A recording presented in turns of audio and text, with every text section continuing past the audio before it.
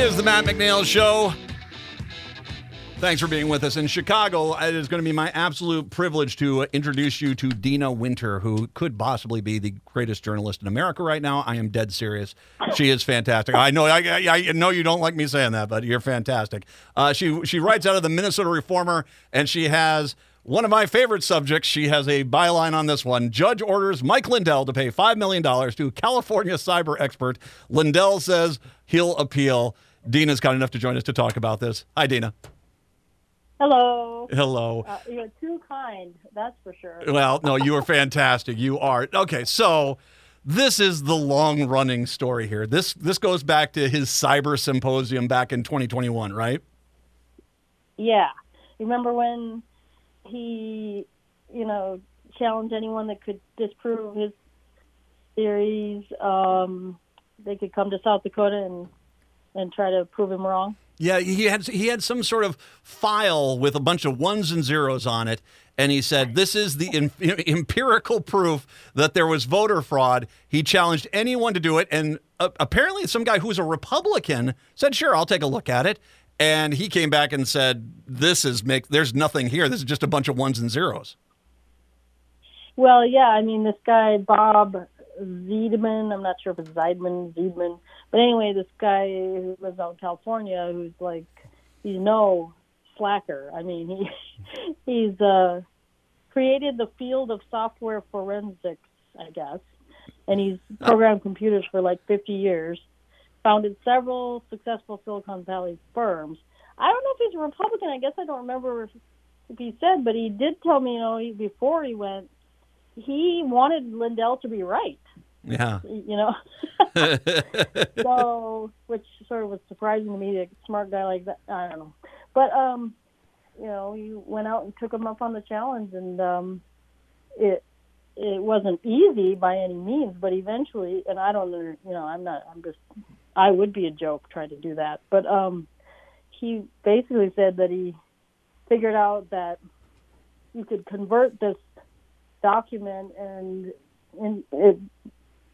it basically was the data that Lindell gave the people to look at was transformed from a Word document full of gibberish. So it's all very confusing to me. But he explains it in great detail in a story I wrote back a few months ago. But so he wrote up his report and gave it to Lindell, and then with the contest rules, said this arbitration panel could, work out any disputes, and they took it to that, and because Lindell didn't agree, and the panel agreed with this guy, the computer whiz, and then Lindell didn't pay up, so then the computer whiz took him to court, and yesterday the federal judge ordered, he said the panel was acting within its authority and ordered Lindell to pay up. But of course, when I called Lindell, he was just livid, and he said he will appeal. Oh. And he said many other things. But did he?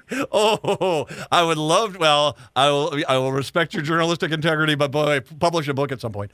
All right, so okay, we know what the inevitable is here. He was dumb enough to take data that he could not himself. He never validated himself before he put it out there. Made a contest. Someone took him up. He lost. Arbitrary panel. Now a judge has. It's not the Supreme Court's not going to step in on this guy's behalf. This is pretty much, he's going to have to pay this.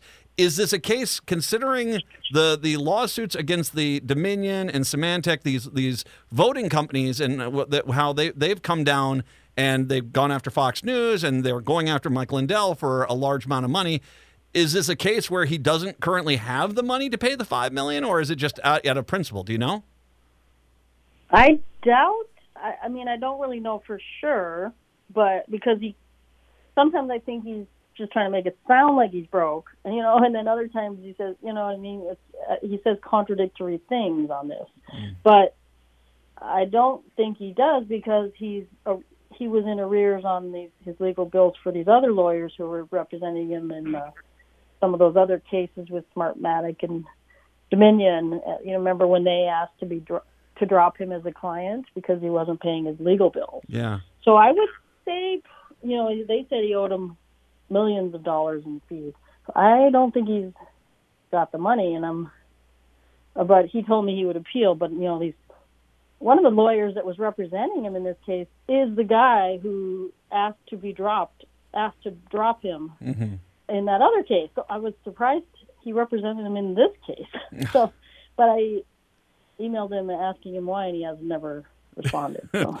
It should be noted that there is a very big downside to this outside of Mike Lindell's personal downside. But he does have a company in Minnesota, the My Pillow company, and there are a lot of people who are employed by this. And between this and the voting companies, there's a lot of people that are speculating that this could end up wiping out everything there, and that is kind of sad for a lot of people that do work for him. When I went and did a story about him a few months ago, I went out there and, a lot of people working out there. And I don't think, it seems like maybe fewer than at one point. But, I think that very much seems like it's a possibility. This one was filed against Lindell Management, but so I don't know if there's a way to, I don't think there's a way to keep it all separate. But yeah, I think the house of cards has fallen. Deena, excellent work here. I'm presuming there will be an appeal and a follow-up, and we'll have you back for that as well. Thank you very much. And once again, I want to encourage everyone, go to the Minnesota Reformer and read Deena Winter's writing there. She is fantastic. Deena, thank you very much. I appreciate the time today.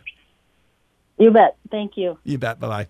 Deena Winter. And I am not joking when I say this. She might be the best journalist in America today. Hands down. She could be. She really is exceptional. I told Mike, Patrick, you remember this. Don't you remember this?